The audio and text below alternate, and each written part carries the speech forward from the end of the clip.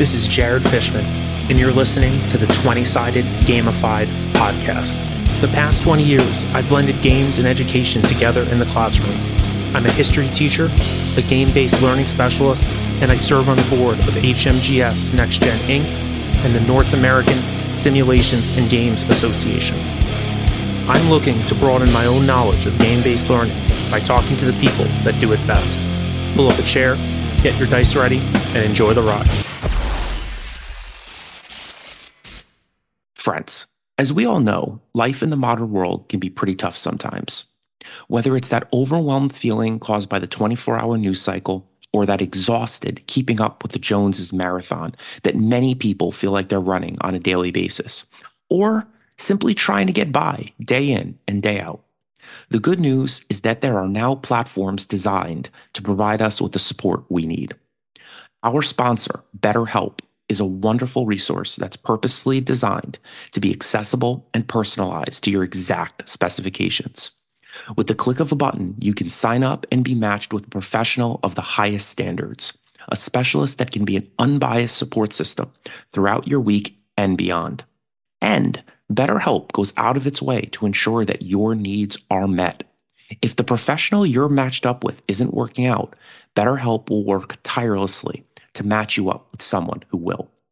Here at 20-Sided Gamified, we fully and readily support our listeners' goals of living healthy, fulfilling lives filled with laughter, fun, gaming, and stories to pass on from generation to generation. We are proud to have a partnership with BetterHelp, and we hope you'll look into this wonderful opportunity and resource at a time where we all may need a little boost. Signing up for BetterHelp has never been easier. Go to betterhelp.com/20sidedgamified to learn more and sign up at a 10% discount for your first month. You can also gain access to BetterHelp through the link provided in our show notes. Thank you so much. Hey there, friends. Jared here from the 20-Sided Gamified podcast. So, with all sincerity, I love the dudes from Firelock Games. The episode that you're about to listen to is with those dudes. Had so much fun talking to them. We decided to do something nice for the gaming community out there. So here's the deal. For 7 days, starting right now, so for the next 7 days, if you order some figures, whether it's stuff from Blood and Plunder or Oak and Iron, Blood and Valor, Blood and Steel, I mean, I could go on and on and on regarding their games. If you use the coupon code NEXTGEN10, you will get a discount on the figures that you purchase. It's just our way of saying thank you. Thank you for listening to the podcast. Thank you for taking an interest in Firelock Games. And by the way, if you're curious about where to find their minis, the place where you're going to be able to use this coupon code is at www.firelockgames.com. So one more time, www.firelockgames.com. Use the coupon code NEXTGEN10. And if you're wondering where that name comes from, it's HMGS Next Gen Inc., the group that I'm one of the directors and founders of. So again, everybody, for this holiday season, whatever you may believe, just a huge thank you. Thank you for listening. I hope you enjoy this podcast, and I hope you enjoy the sale that you're going to basically get through Firelock Games just simply by listening to this podcast. Have an absolutely wonderful day and enjoy the episode. All right, everybody. Hello. This is Jared here from the 20-Sided Gamified podcast. Funny story. So our guest today, who I'm very excited to be talking to, this is a conversation that, I mean, my memory serves me right. I think we had connected over the summer. So it's been a little bit of phone tag, a little bit of email tag, a little Instagram tag, in terms of getting my newfound buddy here from across the pond here to have a talk. But I feel like I do need to preface this. If Eric Farrington, if you're listening out there. So here's the deal. My favorite guests tend to be people that get recommended to me. Now, you might remember Eric Farrington, who did Men of Bronze and Wars of the Republic. He worked with Osprey Publishing. You may also remember that if you listen to that podcast, that was the infamous podcast where somehow through the technology gods, we almost lost that one, right? And sure enough, and Eric Farrington, I blame you for this. You clearly put the hex on this podcast. As Robey and I were trying to get going, he had some issues on his end. My computer just decided I'm just going to turn off. Literally as I was getting ready to start doing this. But the good news is to be a little kinder to my friend Eric Farrington. Everything is good now, and we're recording, and the audio levels sound great. My friend and engineer, Adi Pandit, he's not going to have to do a lot of work. He's in Colombia right now playing guitar with the band Jotunheim, which, who knows, maybe we'll do a little plug for them at some point, in addition to the plug that I just gave them. But he's going to be happy because there's not going to be a lot that needs to be done to this. I know you don't care about anything that I'm saying right now, but what you do care about is I have Robey Jenkins here. He is probably going to tell us a little bit about where he's from in terms of the other side of the old pond. But you probably know his name if you have ever been on Osprey Publishing's website. He has his own website, and I guess his sort of moniker is Precinct Omega.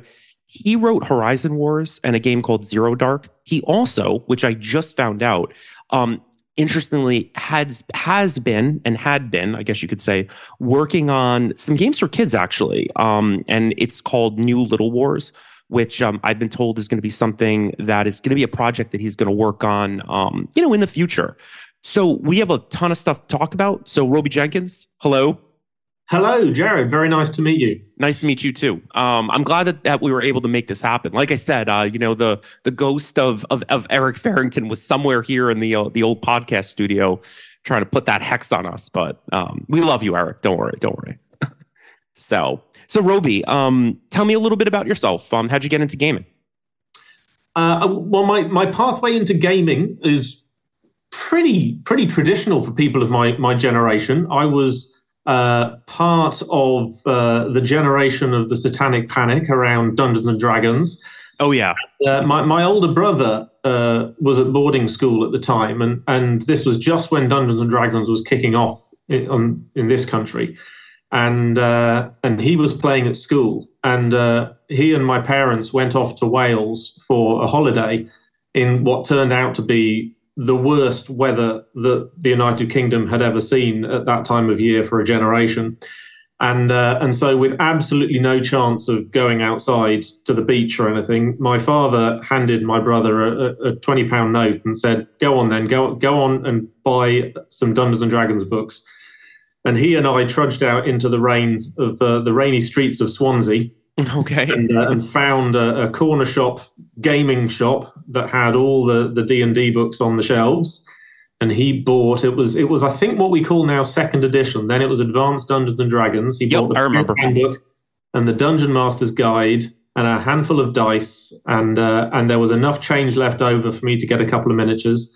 And we took that back. And he then tried to lead me and my family, through a Dungeons and Dragons adventure. And my recollection is that it was pretty good, but I can only have been about 8 at the time. And if anything, the game at that time didn't really capture me, but what really caught my attention were the miniatures. Gotcha. I was really excited by the miniatures. And for a long time, I drifted from there very quickly into miniatures painting. And I had a good group of friends who were into the same kind of stuff. And so we all sort of got into it at the same time.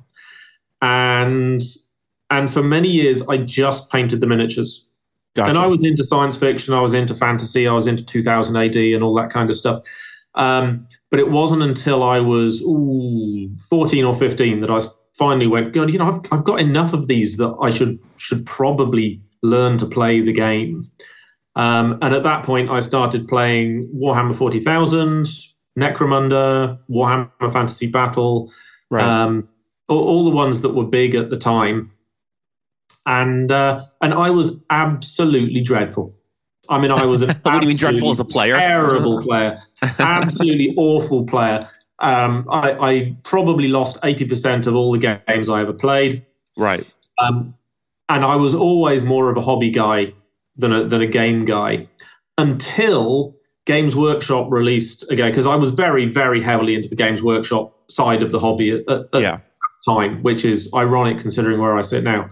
But Games Workshop released a game called Inquisitor. Yep. by Gav Thorpe, who pleasantly is a now friend of mine. And by this point, when Inquisitor came out, I'd been through some stuff. I'd been to university. I had traveled the world a bit, joined the army, got married, got deployed to the former Yugoslavia.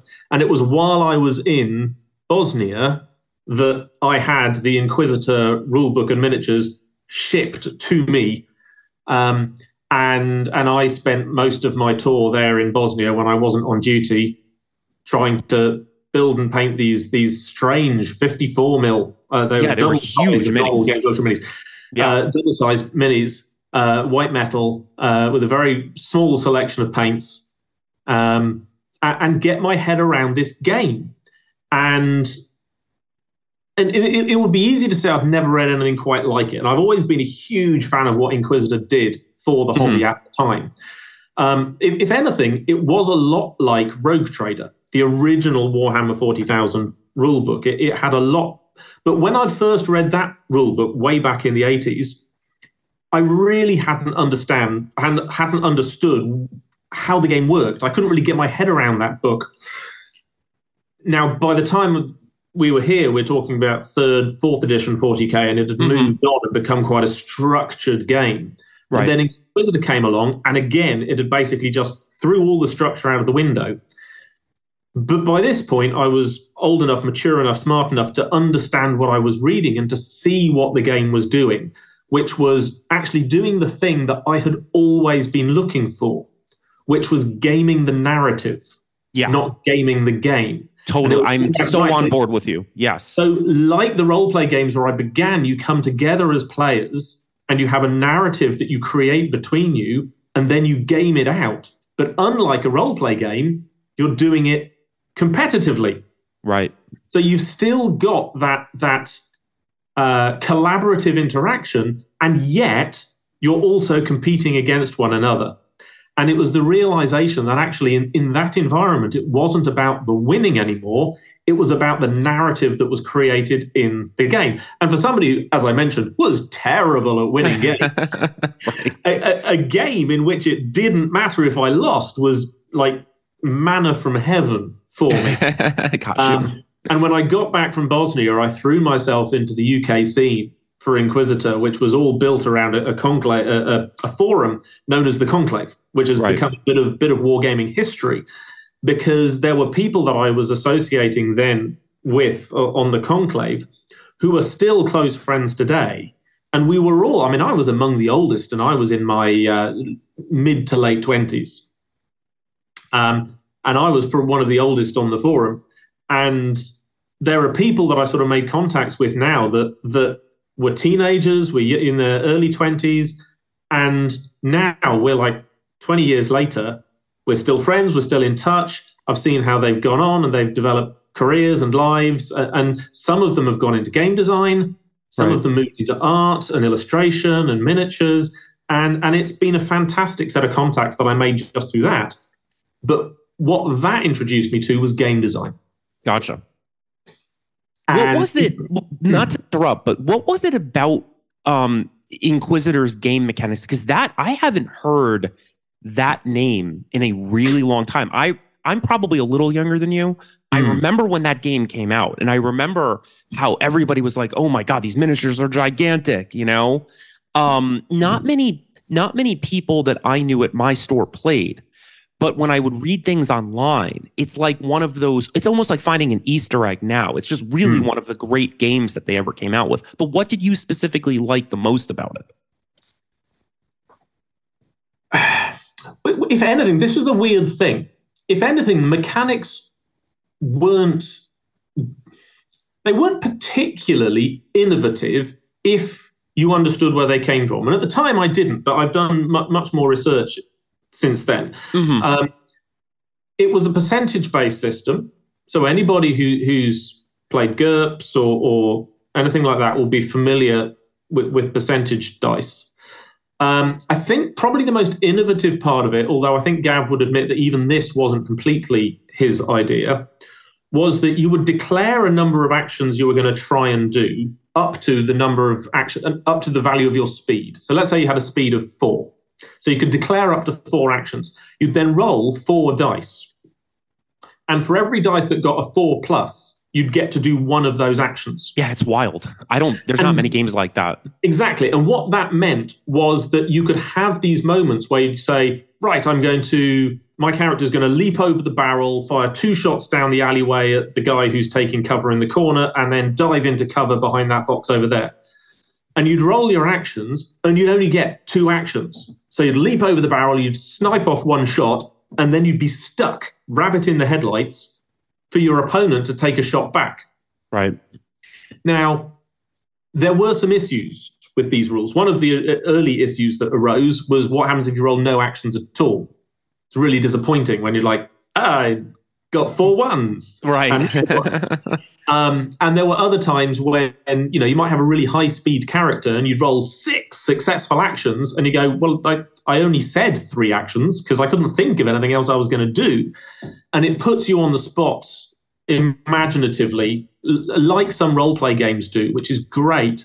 But at the same time, Fate is a really good example. Fate Core is a game that does this thing. If you're really good at improvising on the spot, it's fantastic. Mm-hmm. If you're not, you're going to lose a lot. Right.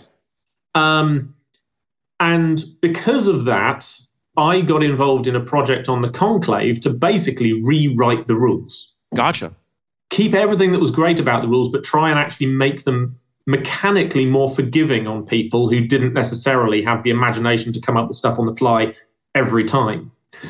And in that process, I also ended up developing rules for NPCs. So characters on the tabletop that were not part of either player's warband. And eventually I ended up developing rules for that game that were solo rules. So you'd play a warband against a whole bunch of NPCs. Very cool. And it was that design process that would eventually lead to the game I wrote in 2019, 2020 called Horizon Wars Zero Dark. Right. But that was many years to come after this time. But that was what started me getting interested in the process of game design and how do you mechanically represent the activities of soldiers on a tabletop that are themselves just static figures. What is the actual process of turning that into an engaging, imaginative experience that gives you that sense of immersion into what's happening without meaning that you're constantly flipping between tables and pages and rules and arguing, and that you can actually get that intimate, immediate experience like one gets in a digital game, but with the creativity of an analog tabletop game. Yeah, that's fascinating. It's something that I've always thought about. It's almost like creating like a physical AI system, on the tabletop, which can be really helpful for people that might not have a club or, might just want to set some figures up in the evening, even though, their buddies might not be able to come over. So no, it's definitely really, really interesting. And just out of curiosity, do you still have those Inquisitor miniatures? Because that's a long time ago. Ooh. Do you have them? Is the question. I sold most of them off. The short version is I went through a time when, after I left the armed forces, we had a period when we had not very much in the way of money. Right. And I sold off a lot of my stuff at that point. I do have some of those figures somewhere in a box. I'm just looking around my office at the moment trying to work out where they are. Oh, that's okay. But no, and most of them sadly are gone. Right. You can occasionally find them. Every now and then I will see one of my figures appear on eBay. Yeah, that's pretty funny. You know what's also interesting about your story? I mean, given that, this is the first time we're chatting, I'm pretty much in the same camp as you when it comes to especially like the old Games Workshop games, So look, I was an average player at best, what's interesting about that game is that, if you've got very competent people playing, right? So I'm talking like second edition, third edition, 40K, and then I guess it would have been 4th edition, 5th edition fantasy battle, right? I don't know. I just always, as diverse as the armies were, it was always a game where if you're smart, you look at your list, you look at your opponent's list, and you almost kind of know exactly what's going to happen before the game is over. That's what defeated me about competitive play. And it's very funny, right? I didn't play Inquisitor, but what did to me, what it sounds like Inquisitor did for you, was playing Dark Heresy, which was the role-playing game that GW had come out with. And you reminded me of it talking about the percentages, right? Yes. What we loved about that game, and frankly, even now, we do this on occasion with students where the war game itself is always so much more fun if you've done a little bit of role-playing in advance, right? So you have your characters in the role-playing setting, and then all of a sudden, the battle helps that narrative move along. So I identify so much with what you're talking about. Now, I want to make a little bit of a cognitive leap here. So I get it. So you've got this background in sci-fi fantasy. You started, with those D&D miniatures. Can you walk me through how you get from rewriting those Inquisitor rules to then really publishing your own stuff? So Horizon Wars was your first game? Strictly not. Okay. So my first published game, I self-published a game that was called Scrapyard, which is technically still available, but I renamed it and rejigged it. It's now called Blood and a Black Flag, which is still available. If anybody's interested in looking this up while they're listening to this, if you go to wargamevault.com and search for Precinct Omega Publishing, you'll find all of my titles are there. And Blood and the Black Flag is there. It's a pseudo-historical skirmish game. So it's got fantasy elements, but it's really easy to pull the fantasy elements out, put them to one side, and play it as a historical game. And it's got a pirate theme, hence Blood and the Black Flag, but actually it's a very, very generic early Black Powder historical skirmish game. Got it. No, that sounds cool. And I self-published that I left the army in 2007. So that must have been around 2009 I first published that, I think. Gotcha. And I was basically, long story short, I found myself between jobs after I left the army for some time, mostly on a voluntary basis to do with family stuff. But I was making money as a commission painter. I say making money. I was just about scraping by as a commission painter. Let's be straight. My wife was very much the breadwinner in the family. That's a hard life too, by the way. Commission painting. Oh, it was brutal. It was. But my idea was to try and pivot that into developing my own miniatures line. And for that, I wanted a game. And I had some thoughts at the time about where miniatures design was going. It turns out that my thoughts were correct, but I was about 15 years early. I was too far ahead of the market. Designing and making white metal miniatures is extraordinarily expensive, even when I called in every favor I could. And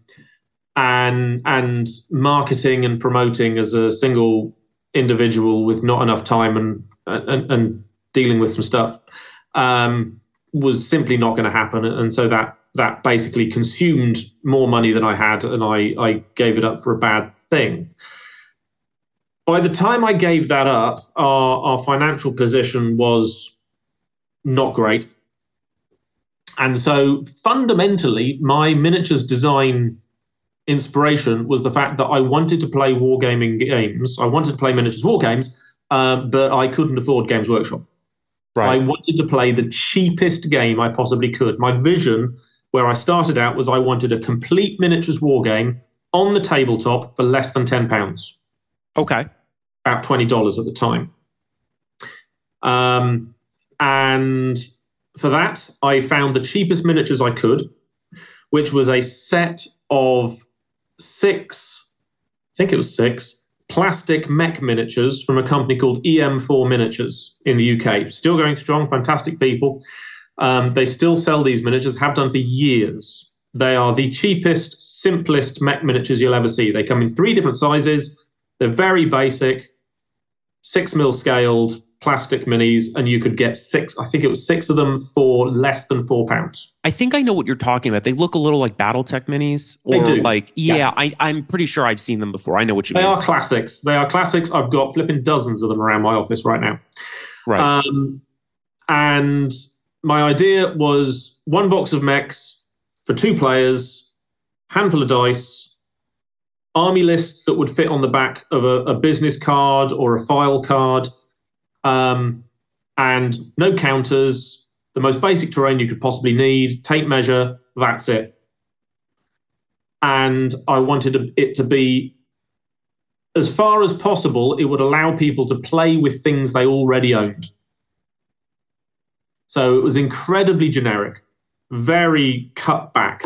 And that was a game I called Mecha War. Mm-hmm. And I self-published that. And it was basically, I sold it for £1 a copy. You could download a copy for £1. And that did surprisingly well. And I thought, well, people like this. Let me do something more.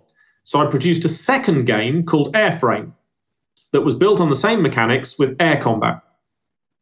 Because EM4 also does a box of 12 spaceships for the same amount of money. Plastic spaceships, 12 ships, bam, good to go. 6mm scale, basically. Exactly. Yeah. Well, I mean, they're spaceships, so their scale is very, it can be whatever you fancy. Sure. They work well at 6mm. So I thought, brilliant. We got the mechs, we got the spaceships. They were 2 separate games, but they were completely compatible. So you could play mechs on the tabletop and aircraft on the tabletop in the same game with the same army list, or you could play them as separate games if you wanted to. Having done that, I then thought, I need to finish the battle group. I need everything else. I need tanks, I need infantry, I need special forces, I need artillery. I want these things as well. So I wrote a 3rd game called Battle Group. As I was preparing to publish Battle Group, I had a bit of a rush of blood to the brain. Mm-hmm. Basically, a few years previously, Phil Smith at Osprey, when he just set up Osprey Games, had put a general shout out to the community to say, have you got a game design? We'd be interested in publishing it. Let us know. And I'd contacted them about Scrapyard, now Blood and the Black Flag. And Phil had written back to say, I like what you've done, but it's not quite what we're looking for. I'm like, fine, no probs. And I was just getting ready to publish Battle Group, and I thought, oh, well, I wonder if Phil would be interested. So I wrote him an email to say, I've got this game. I was thinking of crushing all 3 games together into one big game. Would you be interested? And he came back practically instantly to say, yes, definitely would be interested in having a look. I was like, well, I'd better get this sorted out then. Wow. Sure, and I sat down for 3 or 4 weeks, smashing the 3 games into one game, into one manuscript, threw it together, chucked it across to Phil and went, there you go, what do you think? And again, very quickly, he came back and went, yeah, we like this. We want to publish it. Let's get it finished and let's talk. And that was late 2014. Yeah. And in April 2016, Horizon Wars was published. Awesome. And what was the general feedback? What was the general feedback? Well, okay, when it comes to, and we'll talk about this a little bit later, I suspect, or maybe on another time if it allows. The best feedback for a game that you are publishing is sales. Mm-hmm. This is the weird thing, as game designers, what we really want is people to play our games. Right. But every time you play a game, I make nothing. I only make money when you buy the game. Yeah. So you can buy a game and play it 1 billion times. I get the same amount of money whether you buy the game and never look at it again. So in terms of play, it did pretty well. In terms of sales, it did not. Gotcha. I mean, the first sort of 6 months or so, sales were okay. First couple of months, fantastic, then rapidly diminished. By the end of the first 12 months, every single one of my royalties checks were coming back as a zero. Not because I wasn't making sales, but because what they do is they take your sales and then they deduct all of the returns. Because they send out a whole bunch to bookshops on a sale or return basis, and you get credit for those because they've been sold to the bookshop. But when the bookshop sends them back to the publisher, they get credited, and it comes out of the author's pocket. And it just went to zero. 12 months after launch, I was making not a penny off the book. So at that point, I went back to Osprey. I had a really good relationship with Phil. Still a lot of time for Osprey and what they do. But I went back and I said, look, you guys have moved on to other things. I can see that. There are new games coming out that you're much more interested in, you're focused on, you're not that fussed about. Horizon Wars. I could put a lot more time into developing Horizon Wars as a property with my own publishing company. Would you be up for ending our agreement early, and then I can take the property, the publishing rights back, and I can do something new with it myself? And Phil went, yep, absolutely, no problem with that. We'll sort it out. And Osprey and I went our separate ways very amicably, and I went off and set up Precinct Omega Publishing. Got it. Okay. And I had read about that before we did this podcast, because there's a little bit more to that story, right? Meaning, well, you jump in. Was there something else about another publishing company that was kind of involved in basically, not to use the word hamstrung, but was there some kind of issue with you moving forward in terms of putting out more product? Or was it just that you needed to get out from under Osprey first? It was mostly just that, because I was able to publish. So I wrote a supplement called Over the Horizon, which was additional material for Horizon Wars. And Osprey were completely happy for me to independently publish that. There was never any concern over that. But basically, so the book had gone out, and as I think with so many novice designers, I had this idea that my game was going to be perfect straight out of the gate. Mm-hmm. I play tested it up, down, backwards, and forwards. There was nothing wrong with the game. Nobody could find a single fault. It was perfect.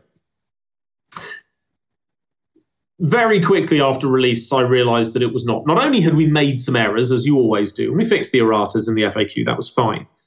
But also, there was a lot of feedback from players about stuff that basically I heard them and I was like, yeah, it could be better. There is more I could do. I could make it more interesting. And there'd also been some features of how the book was laid out and how it was presented and how Osprey still do book layout that I just wasn't that pleased with. Yeah, you're not the first person to say that, by the way. But frankly, the main issue was that I was getting 15% of the net. Yeah. And if I self-published, I could get 70% of the gross. So 15% is not a lot. and if sales fundamentally are zero, 15%, and to be fair, it's a pretty good royalty for an author. Yeah. 15% is good as long as your sales are strong. Yeah. But if your sales diminish very rapidly, what's the point? I could do more with it independently. Yeah. And has that worked better for you? Has that worked better for you? Oh, yeah, vastly. Vastly better for me. So off my...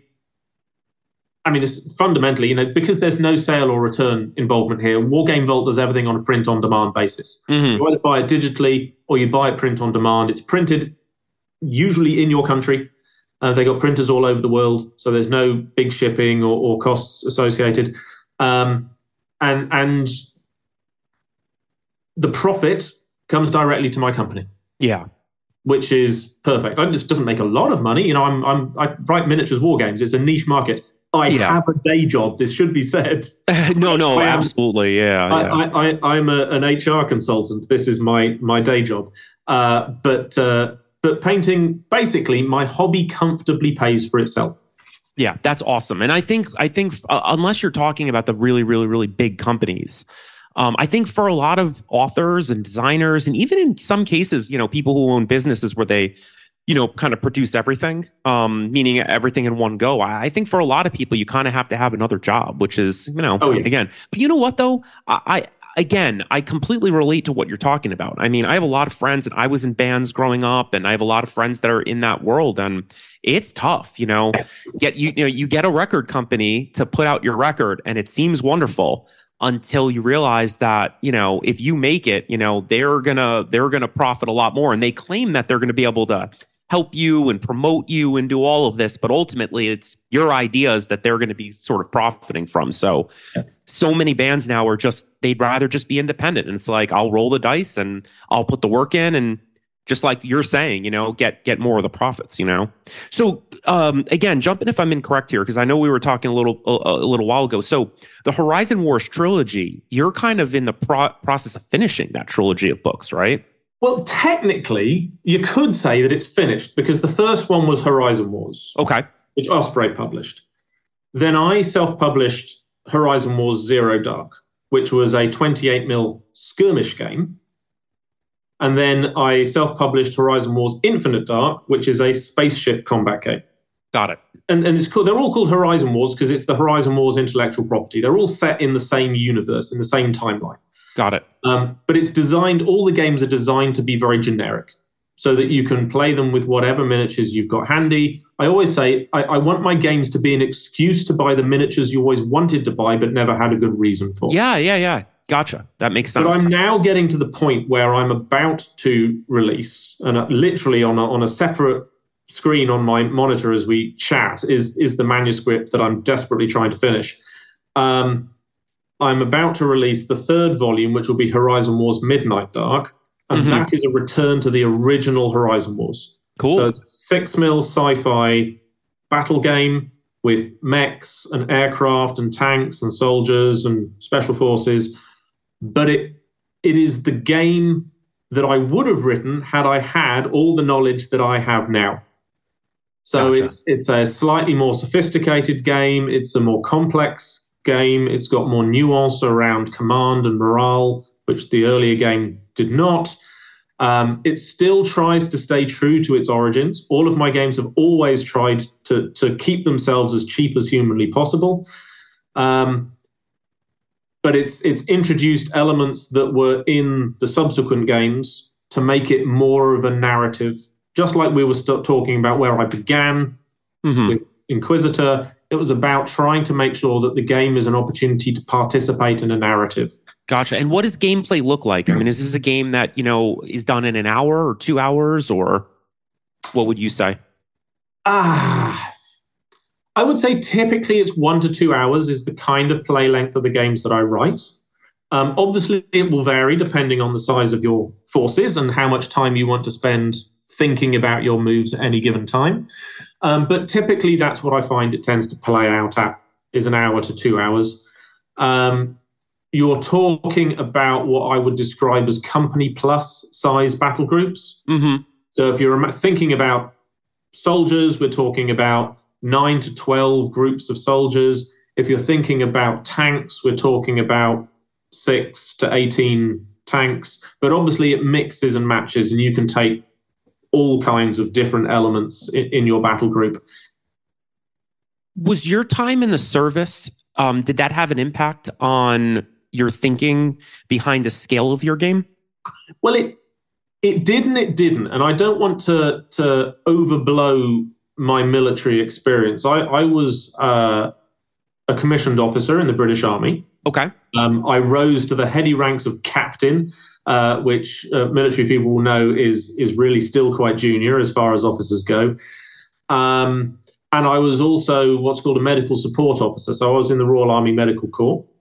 And the last thing I should say is, other than my time in Bosnia, despite serving in the Medical Corps at a time of the Corps' highest operational tempo since the Second World War, I didn't go anywhere interesting. I didn't go to Iraq, I didn't go to Afghanistan, I didn't go to Sierra Leone, any of these things that were going on while I was there. For whatever reason, either I was in a training establishment, which is ring-fenced, or I was in a staff officer job, which isn't technically ring-fenced, but is hard to get out of, or I was in another role where they just decided they didn't want to send me. And then for very, very sensible reasons, the army and I took a good, long, hard look at each other and decided that it was not going to work out. Not for you, per se. Exactly. Gotcha. It was a very amicable split, but a split it certainly was. So I don't want to emphasize too much the value, but nevertheless, I was at the Royal Military Academy. I did study military tactics, and less my experience than working alongside colleagues who were far more experienced and more knowledgeable. Sharing their experience with me is what I'm really trying to reflect, whilst at the same time recognizing that it's supposed to be a game and it's supposed to be fun, and it's fundamentally giant robots firing lasers at each other. So, there's only so serious you can really take it. Right. I describe all of my games as hard-ish sci-fi. Got it. Did you play Epic 40K growing up? Well, funnily enough, actually, there was a phase in between not really understanding Rogue Trader and starting playing at around 3rd edition, 2nd edition, 3rd edition 40K, when I played a game called Space Marine. Yeah. And Space Marine was the original Epic 40K after Adeptus Titanicus. And I played a lot of Space Marine. And actually, it was one of the few times in my gaming career when I was good at a game. Gotcha. I played a lot of the original Space Marine, and there were some features of that game that have stayed with me. Yeah, I've always said that. I mean, look, Games Workshop always comes up on this podcast, probably because I have this sort of weird love-hate relationship with that company. Right? We all do, right? They're the gorilla in the room. Totally, completely. But that said, I love the world. And we were just talking about narratives. I mean, that word has come up so many times. I love the stories. But all of that said, I've always found that Epic 40K is a much better, almost a much better visual to go with those stories than the regular game. And obviously, even now, it's like, you're playing on that little tiny board. The miniatures are so gigantic. It just doesn't, I just don't get the feel for, these massive, massive, massive wars. Whereas for Epic, or even Space Marine or Adeptus Titanicus or whatever, it's just a much better feel to me. I play that game all the time. So, and a lot of people have said very similar stuff, and I think it's really true. And actually, funnily enough, although I played mostly Space Marine, Epic 40K, the original Epic 40K that became Epic Armageddon, and is now still alive under the guise of Net Epic. Yep. Is probably one of the best designed games ever to emerge from Games Workshop. Couldn't agree more. Yeah, I love it. Feature.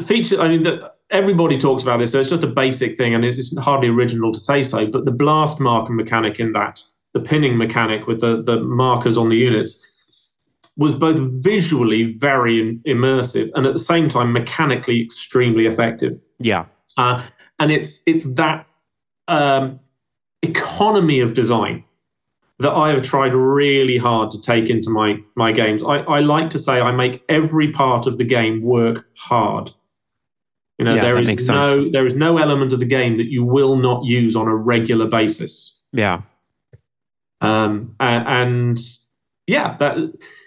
Games Workshop does not design good games. Games Workshop designs great marketing tools. Oh, 100%. Yeah. But Epic was certainly a great game.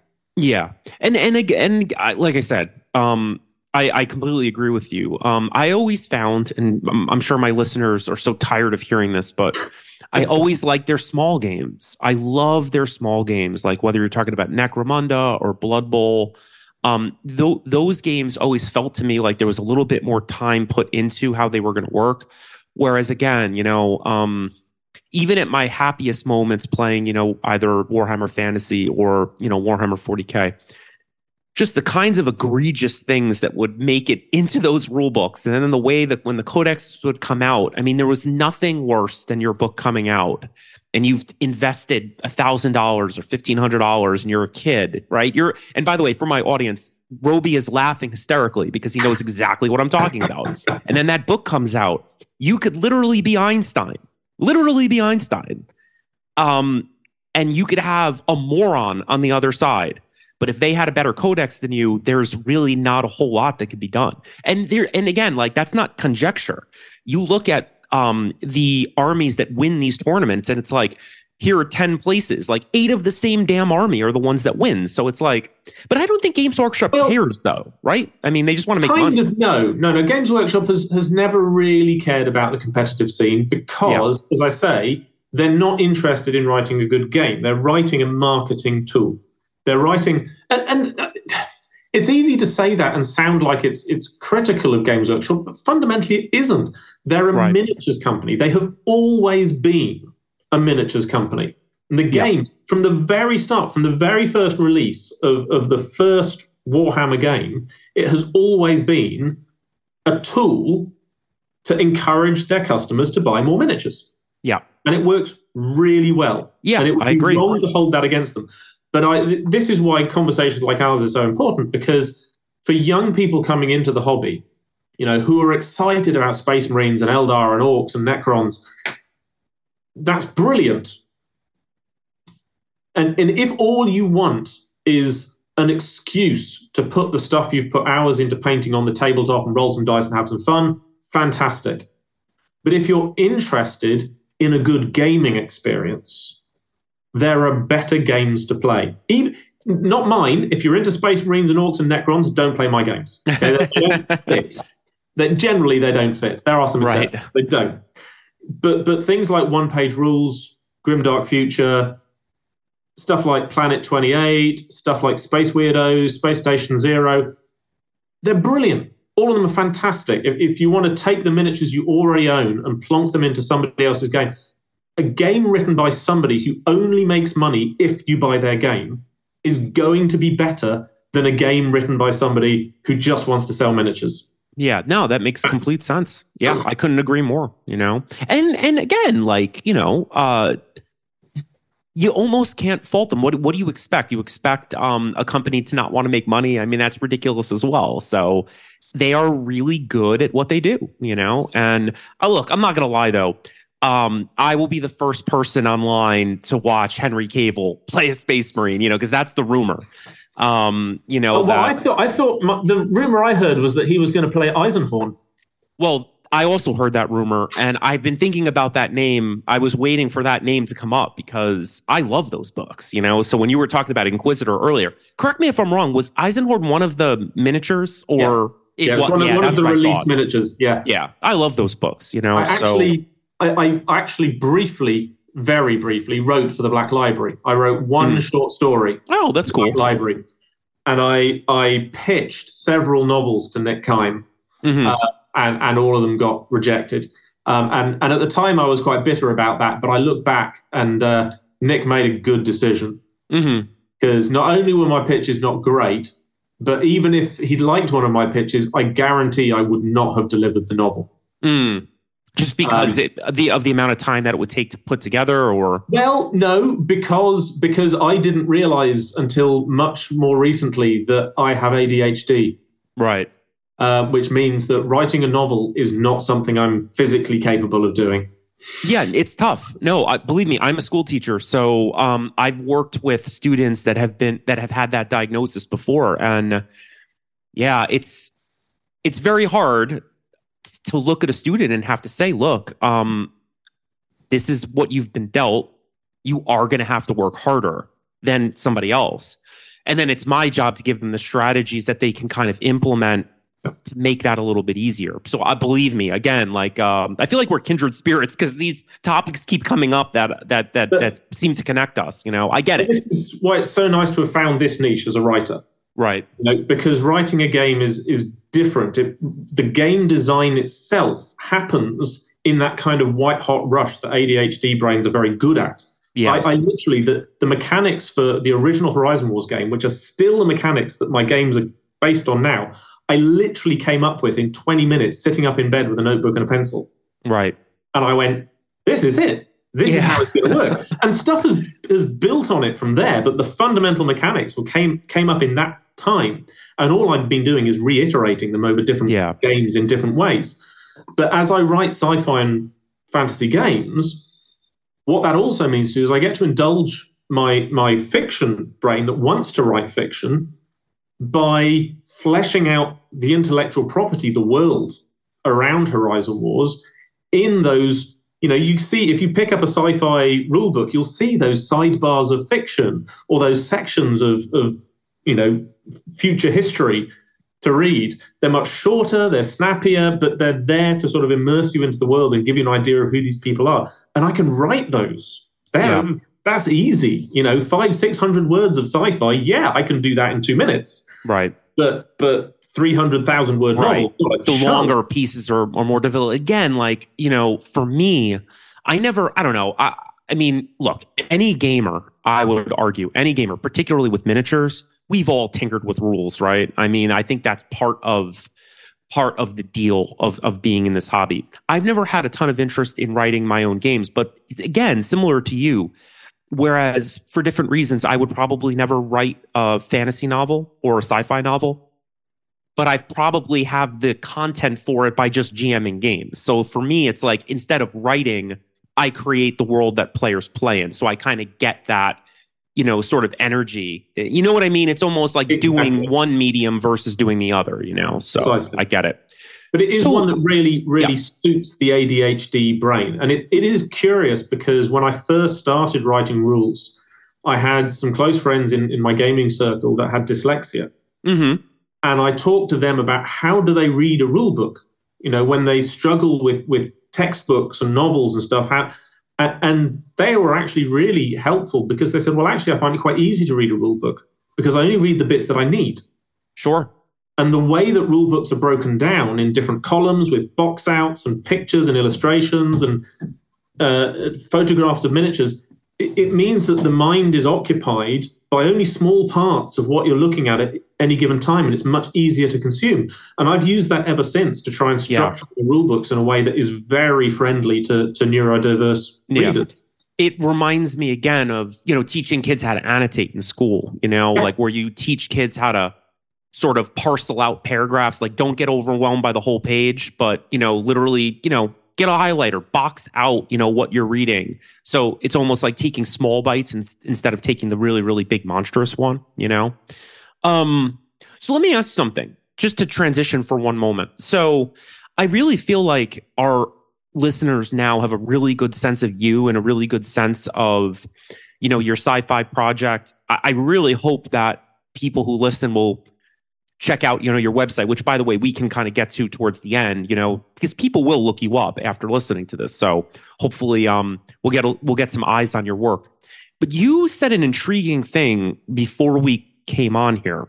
I guess the idea of kids getting into the hobby and kids doing more gaming, that's been something that's been on your mind for a while. And you had mentioned that you were either in the process of or had been working on something called New Little Wars, which I know is kind of like a nod to the past a little bit. Could you talk a little bit about what that project is all about? Yeah. I'm sure a lot of your listeners are going to be aware that modern miniatures wargaming, hobby wargaming as we play it, was started by H.G. Wells, the sci-fi author who wrote a book called Little Wars that was all about playing battles with tin soldiers on the floor of his children's playroom with his friends.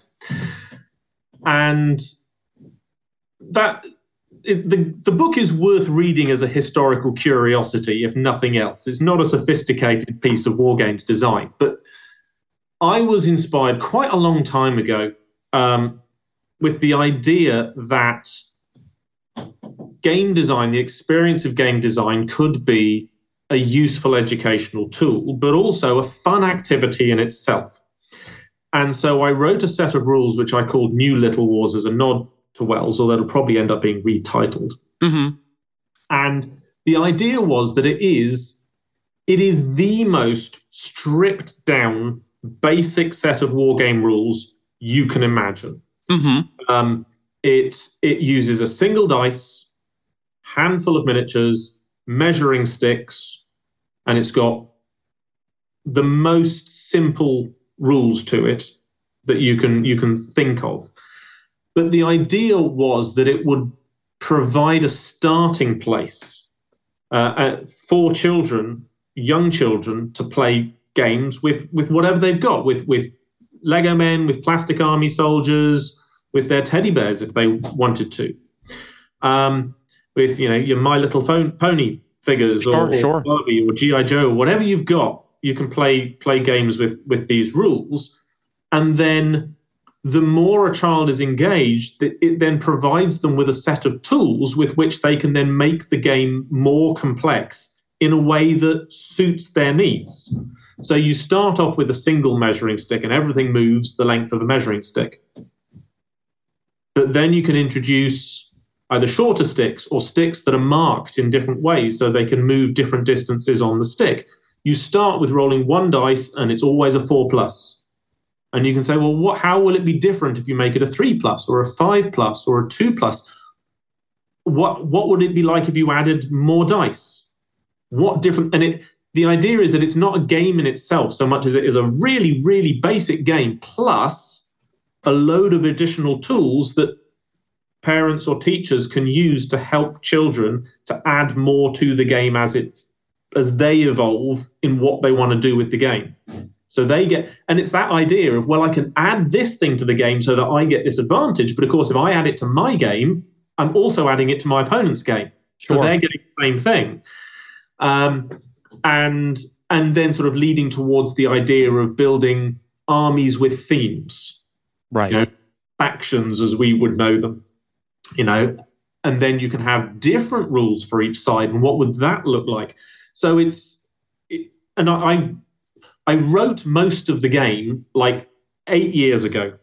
It must be 8 years ago because there's a video. If you go onto my YouTube channel, find way, way, way deep back in the deep history of my YouTube channel, which is just called Precinct Omega. So you will find a video of me playing it with my younger son, who was then, I think, 8 or 9 years old. He's now 17. So wow. It was that long ago.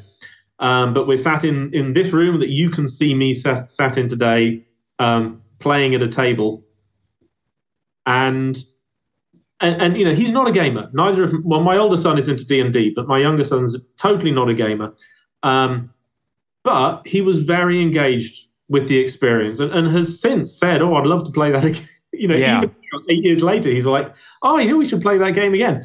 And because I've been really focused on my commercial work, I wanted to get through to the third volume of the Horizon Wars trilogy, get it out there, get it finished.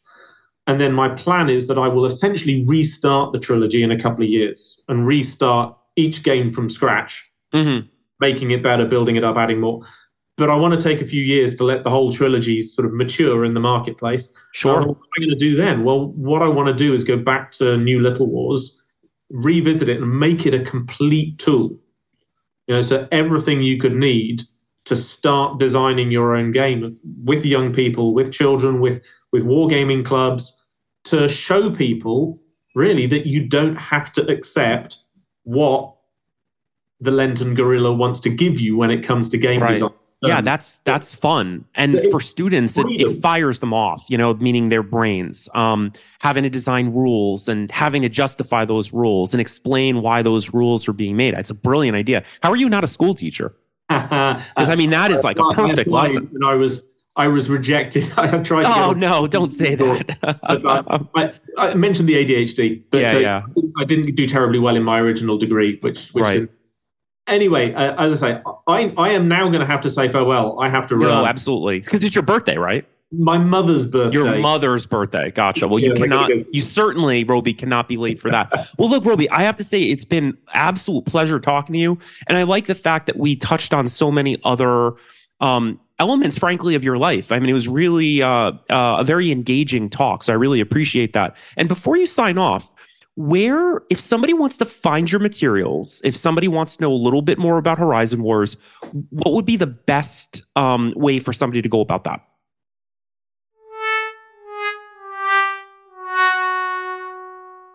Hi, Jared. Before the technology gods and the curse of Eric cut me off, I was just going to tell you, and obviously your listeners, where they can find out more about Precinct Omega. The number one place to go for anything about Precinct Omega's games is Wargame Vault, which is a fantastic repository for all kinds of independent products, retailers, publishers, 3D miniatures designers.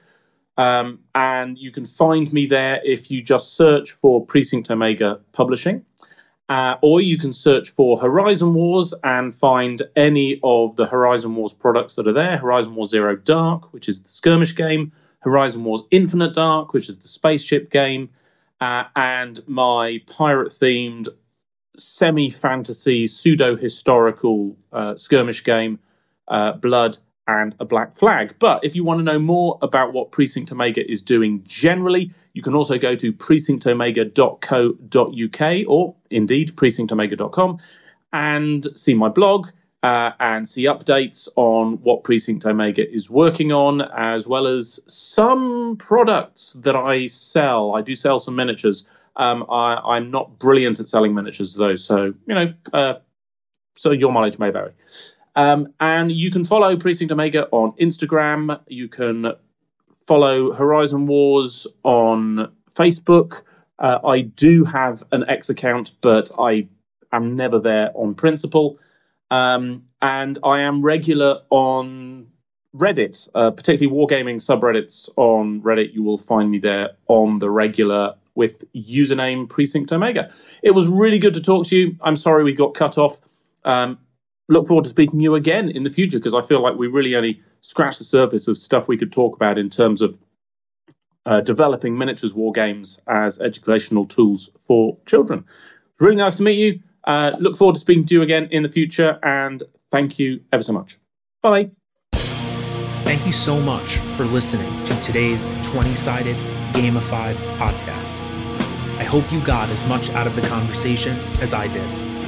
If you're interested in learning more about the organizations I work with, please visit www.nextgengaming.org and www.nasaga.org. My Instagram handle is HMGS_nextgen_Inc. Until next time, be well, get some gaming in, and roll some 20s. Thank you so much.